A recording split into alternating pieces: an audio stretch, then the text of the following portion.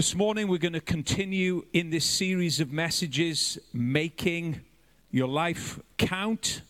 And over the last several weeks, as many of you know, we've been looking at Romans chapter 16. And in this chapter, Paul is expressing great affection to people that he loved very much. He names over 24 people who are exemplary to him in their work in the Lord.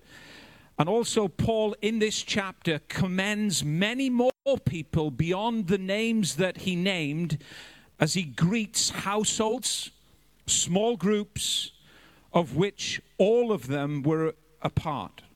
I wonder what your idea of church is. You know, if you ask the average person on the street what their idea of church would be, very often you'd probably get a description, some like, you know, it's kind of a historic old building full of stained glass windows that's very cold and kind of very distant and irrelevant. When we read Romans chapter 16, we get an entirely different picture, really, of what church is all about. Church isn't about the physical building, it's more about the people that inhabit the building. Thank God for a great building. It keeps us warm in the winter. It keeps the rain off our heads. But church is about people. It's about a body of people that have come together as Jesus is the head of that body and the center, really, of their existence. Paul commends the church at Rome. He commends the people that he loved very much, friends that were very dear to his heart. And we've looked at all of those 24 names through the last several weeks in detail. So if you weren't here over that time, you can hook up on the podcast and listen to the messages just to see what was so special and uniquely special about each and every individual that Paul lists in Romans chapter 16. Now, over this week and over next week, I want to give you 5 observations or 5 points that I've picked up on as I've studied Romans chapter 16 that I believe would have been at work amongst these believers as they lived their lives for Christ and worked and served in the church. 5 points that were at the heart of their service as they sought to make their lives count together for Jesus. Today we'll probably just have time for 2 of the 5 points that I'm going to make. And then next week we'll finish up covering the remaining 3. But the first observation that's really clear as you listen to Paul's commendations in Romans 16 to believers there in that city is that they were all active and not passive. You read the chapter, you read his greetings, you read his commendations, and it's impossible to miss this. These believers at Rome were all active. None of them were passive. All active in participating in building and strengthening the church of Jesus, using their lives in whatever way that they could. Some served in their community. Others used their homes to group together in to fellowship with one another. There were people that were laboring hard in their places of work, using it as an opportunity to serve the Lord and shine a light. All of them, with the exception of none, got stuck in wherever they were, in whatever way they could, to meet any and every need that would arise. These people were not passive. These people in Romans chapter 16 were not apathetic about life, were not passive about building the church. They counted it as a privilege And they put all of their strength and all of their energy into it. They were an active body of believers, an active body of people that were passionate, that were participating, and that had a zeal for the house of God. At the heart of all of their actions, of course, was love. A love for Jesus, a love for one another, and a love for the world in which they lived, that they were called to reach. Love was the motivation, the fuel, the drive behind everything that they did. Romans chapter 16, as we have seen, pictures many different lives, all from different backgrounds, with differing gifts and abilities, joined together in love as the body of Christ, working as one. Look around the room this morning. Isn't it wonderful to see what God has brought together in this family? All different nationalities, all different gifts and abilities, all at different places in life. What a wonderful family this is that God has brought together, and only He could bring it together. Love holds us together as it held them together. Now in Romans 12, Paul gives us an amazing picture of our lives as being part of this wonderful body, the body of Christ. And maybe as Paul was given this great picture of the church being like a body with many different members, he thought about how all of his friends at Rome were fulfilling the very words that he spoke. Because all of them were actively a part of this body, working together as one. Listen to Paul's description and how he talks about our lives being Christ's body, and how Paul's picture aptly describes the friends that he loved and he commends in Romans chapter 16. Romans 12, from verse 4 through to verse 8, Paul says this: "For just as each of us has one body with many members, and these members do not all have the same function, so in Christ we, though many, form one body, and each member belongs to all the others. If your gift is prophesying, then prophesy in accordance with your faith. We have different gifts according to the grace given to each of us. If it's serving, then serve. If it's teaching, then teach. If it's encouraging, give encouragement. If it is giving, then give generously. If it is to lead, do it diligently. If it is to show mercy, then do it cheerfully." Paul here brilliantly uses the human body as an analogy to explain how we are all knit together as one.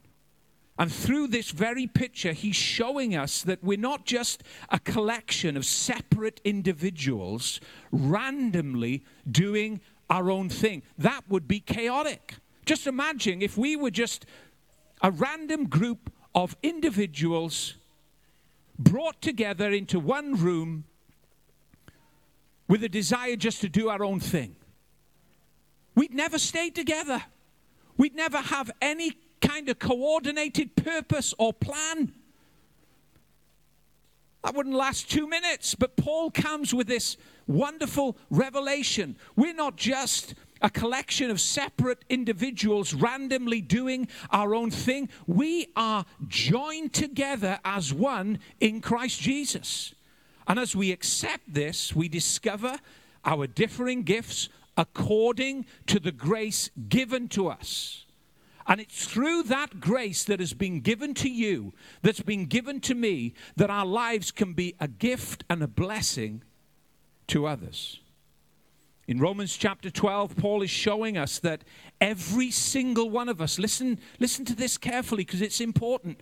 Every single one of us without exception have gifts that has been given to us by God's grace. You have a gift that has been given to you by God. Don't underestimate it. Don't be passive with it. Seek to actively use it. It's there as a result of God's grace, according to God's grace, working in you and through you. And it's to be a blessing. A blessing within the church. A blessing into the world around you. Grace has been given to each and every one of us, Paul says, enabling us to be active and involved, not just a passive spectator, but active and involved as a member of this glorious body, the body of Christ. And it's exciting. It's exciting to discover the grace gift that has been given to you, that becomes a means of blessing, possibly to the person sitting next to you, or to the connect group that you're in, or to the workplace that you're a part of. The grace of God wants to have expression through your life. And the wonderful thing is about the grace of God, you know when you've worked according to the grace that has been given you, because the outcome of your work far exceeds the effort that you've extended. It's amazing. When the grace of God operates through our lives, the outcome of what we do far exceeds the effort that we exert to achieve the outcome.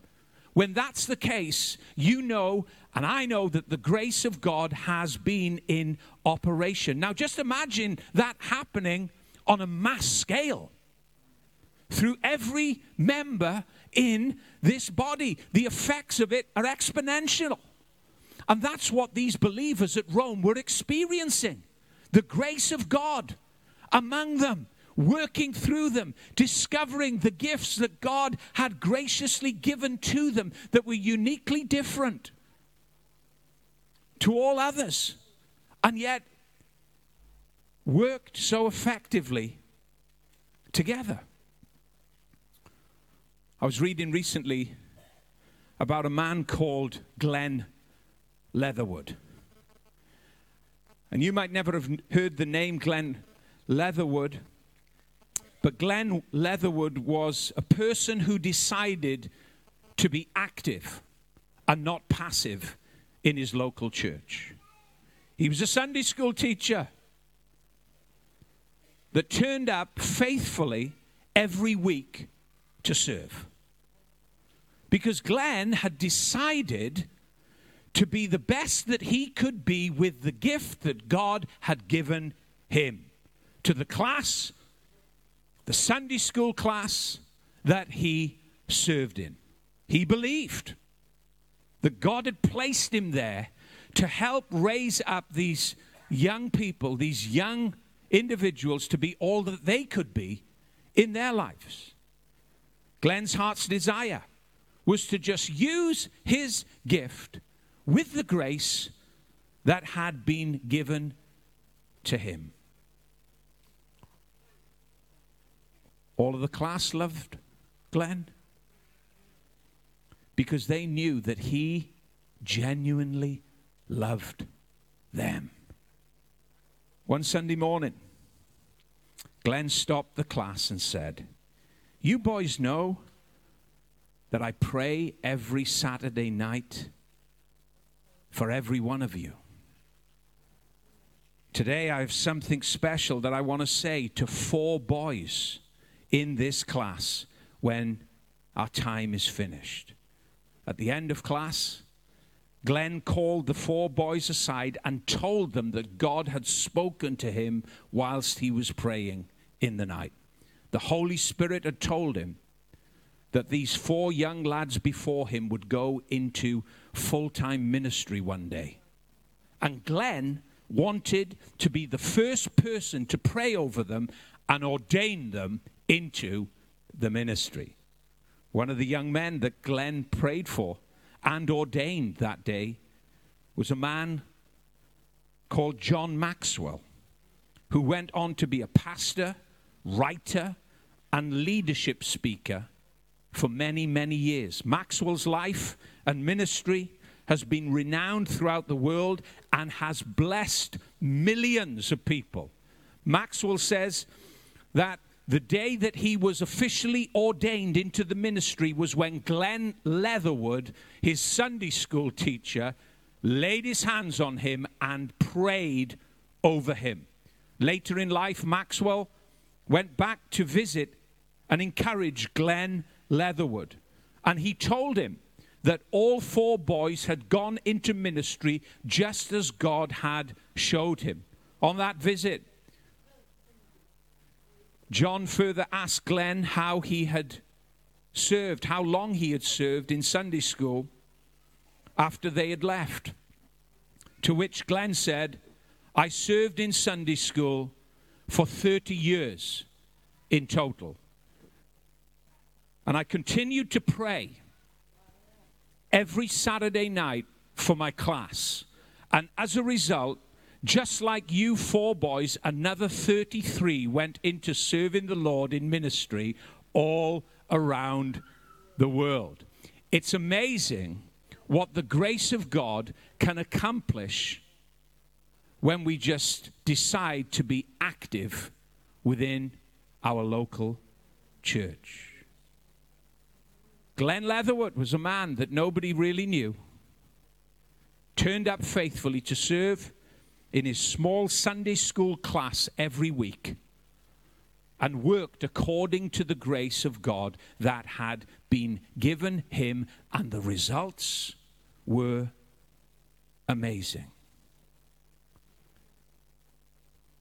In Ephesians chapter 3, verse 20, Paul says, now to him who is able to do exceedingly abundantly above all that we can ask or think, according to the power that works within us. Glenn Leatherwood discovered a power working within him that did exceedingly abundantly above all that he could ask or think in the service that he performed faithfully week after week, Sunday after Sunday, in the Sunday school within that church. Lives, young lives, went on to pastor, build, and pioneer churches all over the world. The results for that man in relation to the faithful service that he gave was exponential. Thank God, Glenn Leatherwood decided to be active and not passive in his local church, so that the grace of God could exceed all of his expectations. It's exciting. It's exciting when suddenly you realize the grace of God is stirring within you, rising up for you to operate in the gift that God has given to you to serve, strengthen, encourage, and bless his body. Anything can happen. Even through little old you and little old me. Anything can happen when we just step out, decide to be active within the body. The second area I want us to look at today that can be seen among the believers that were in Rome, that Paul was commending in Romans chapter 16, is that their differences brought diversity, not division. Their differences brought diversity, not division.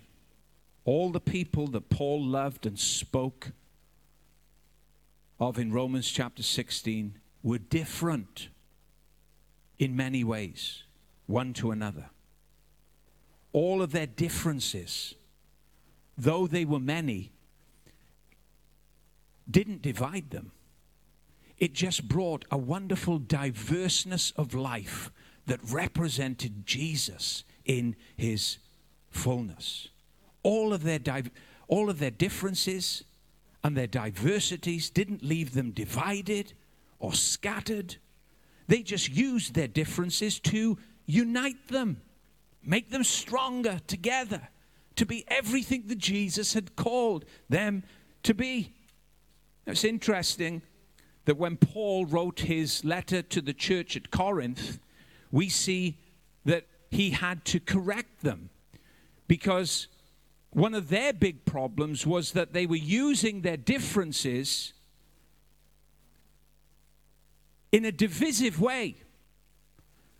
Instead of understanding that their differences gave them great diversity and brought about unity in Christ, they saw their differences as a means of becoming divided. And Paul had to gently bring correction. And again, he brings up this picture of the body to correct them and help them and steer them back to the truth. In 1 Corinthians 12, Paul comes now from a different angle to show them the importance of diversity and difference and how it works together as a whole. Listen to 1 Corinthians chapter 12, verse 14 through to verse 18, as Paul tries to correct their perspective about their differences among them. Verse 14, he says this: "For in fact the body is not one member, but many.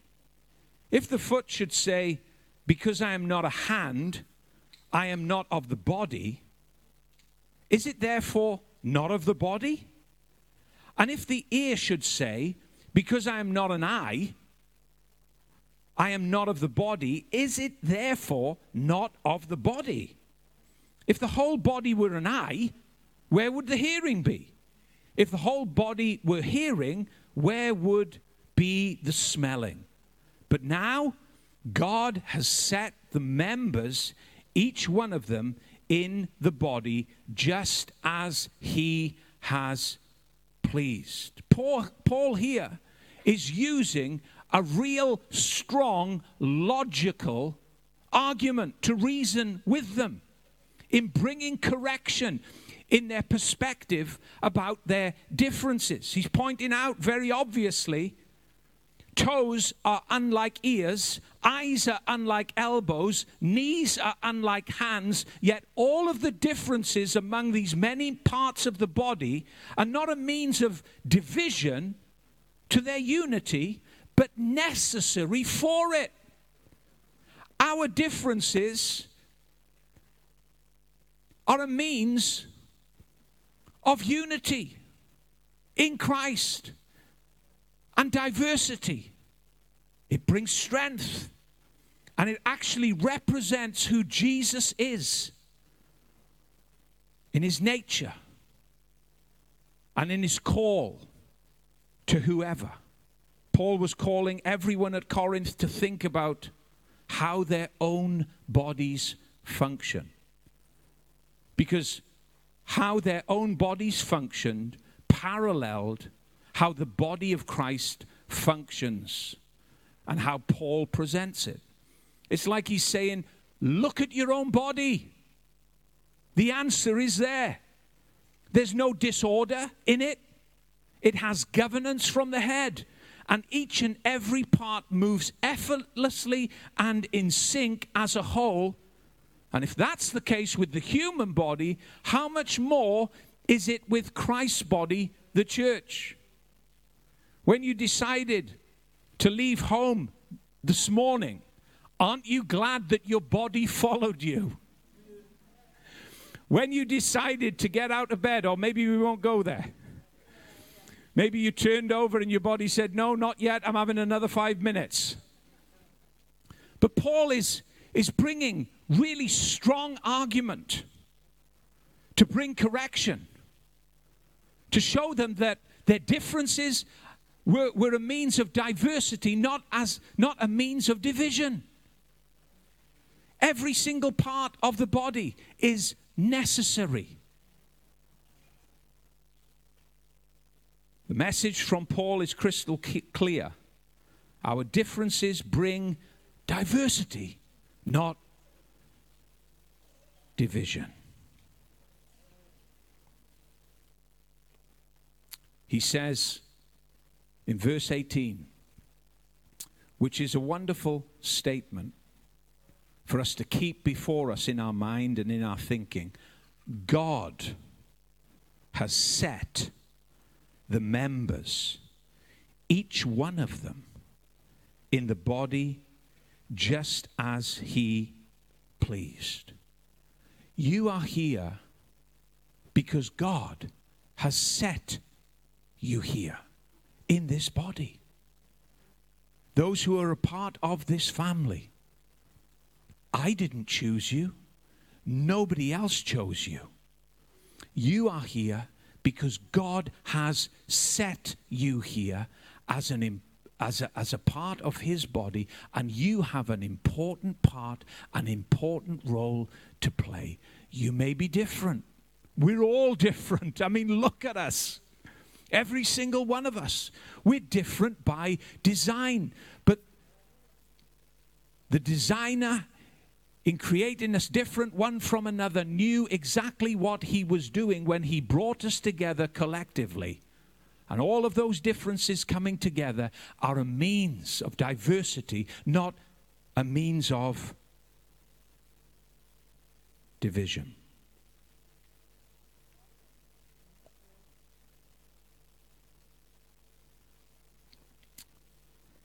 Just in closing today, I want to remind you again of how different and diverse the people were that Paul commended in Romans chapter 16. Some of them had high-standing positions among the socially elite. We looked at that last week. They had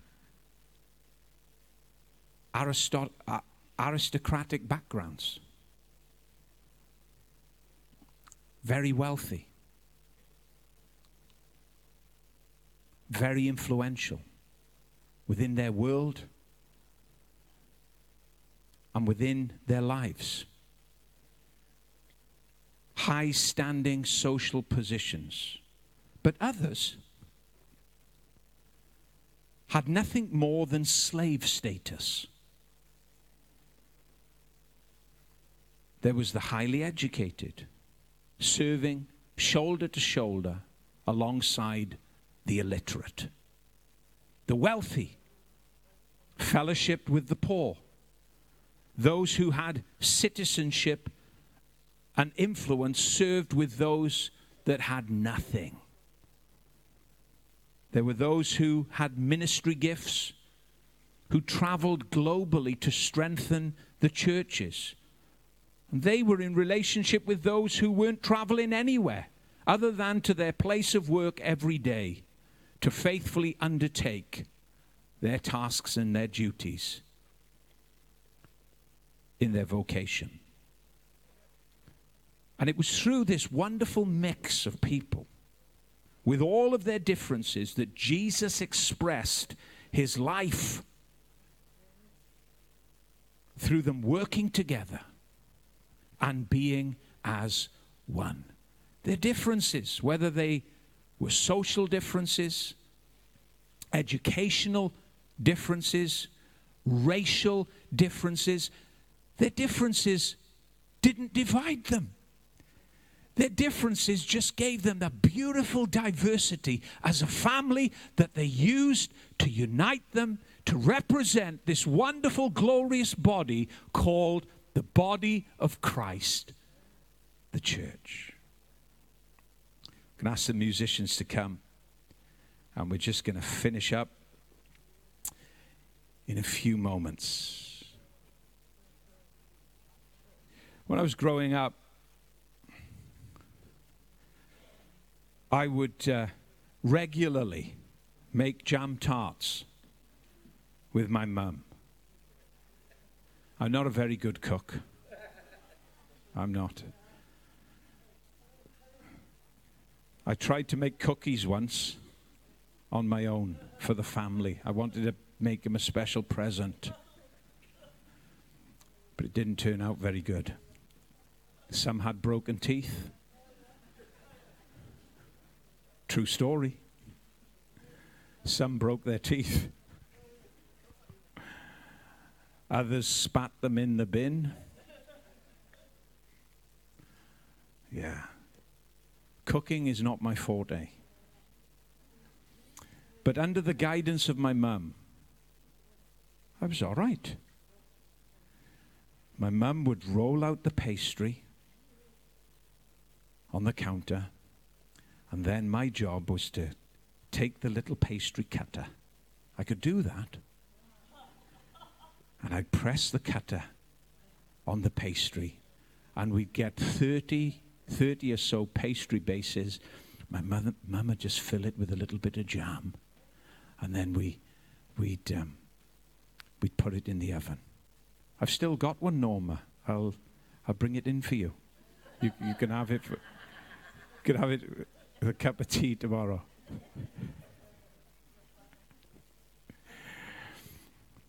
In they'd go, cook them, bring them out, and every one of them would look the same. I'd be so proud of myself.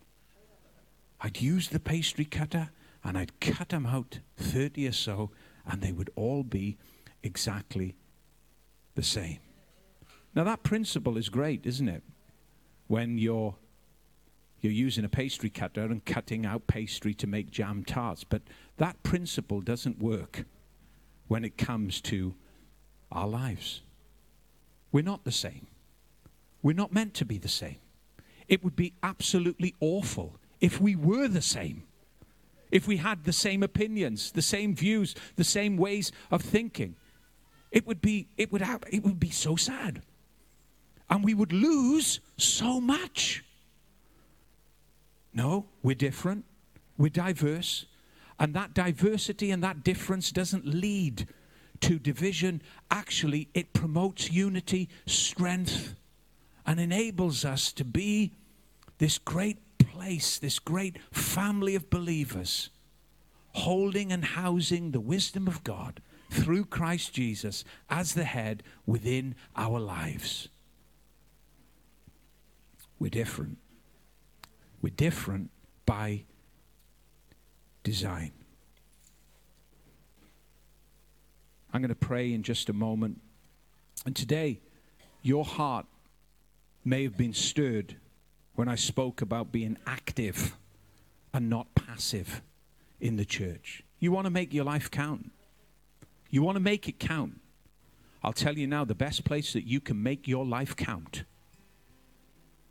the best place, is in the church of God. I believe that with all my heart. I believe it. And that doesn't mean, hey, listen, shutting down shop, leaving your job and all of your other responsibilities. But a primary function of your life to make it count is to root down, bed down in the life of the local church. You'll make it count. And amongst all of the other responsibilities, if you make serving Jesus the priority above all priorities, I'll tell you something now, everything else, right? Everything else will flourish in your life. You watch.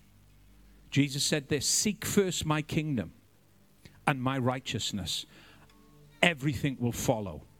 All other things you won't have to worry about. If you make his priority your primary goal in seeking first his kingdom, all other things will follow, and you will be amazed at how his grace operates in your life. You may be challenged by that this morning. Your heart may have been stirred when I spoke about being active and not passive in the house of God. And you may not have yet found your fit in this place. That's absolutely fine. Don't be pressured. in any way, shape, or form. This is how I would advise you. If you haven't yet found your fit in this place, in this house, in relation to being active in this local church, just stay prayerful. Okay? Just stay prayerful. Stay expectant. And ask the Holy Spirit to help you and guide you and lead you. Opportunity will come. The grace within you will awaken, and your gift will begin to operate, the very gift that God has given you. It could be, like Paul said in Romans 12, it could be prophecy. It could be a number of things. It could be prophesying. It could be encouraging. It could be giving. It could be serving, practically laboring hard with your life. Could be showing mercy to others. There's a multiplicity of ways in which our lives can function in relation to the gifts of grace that God has given to each one of us. But your heart was stirred when I talked about being active and not passive. Maybe you've been passive. Maybe you've been apathetic. And there are times in all of our lives when we feel like that.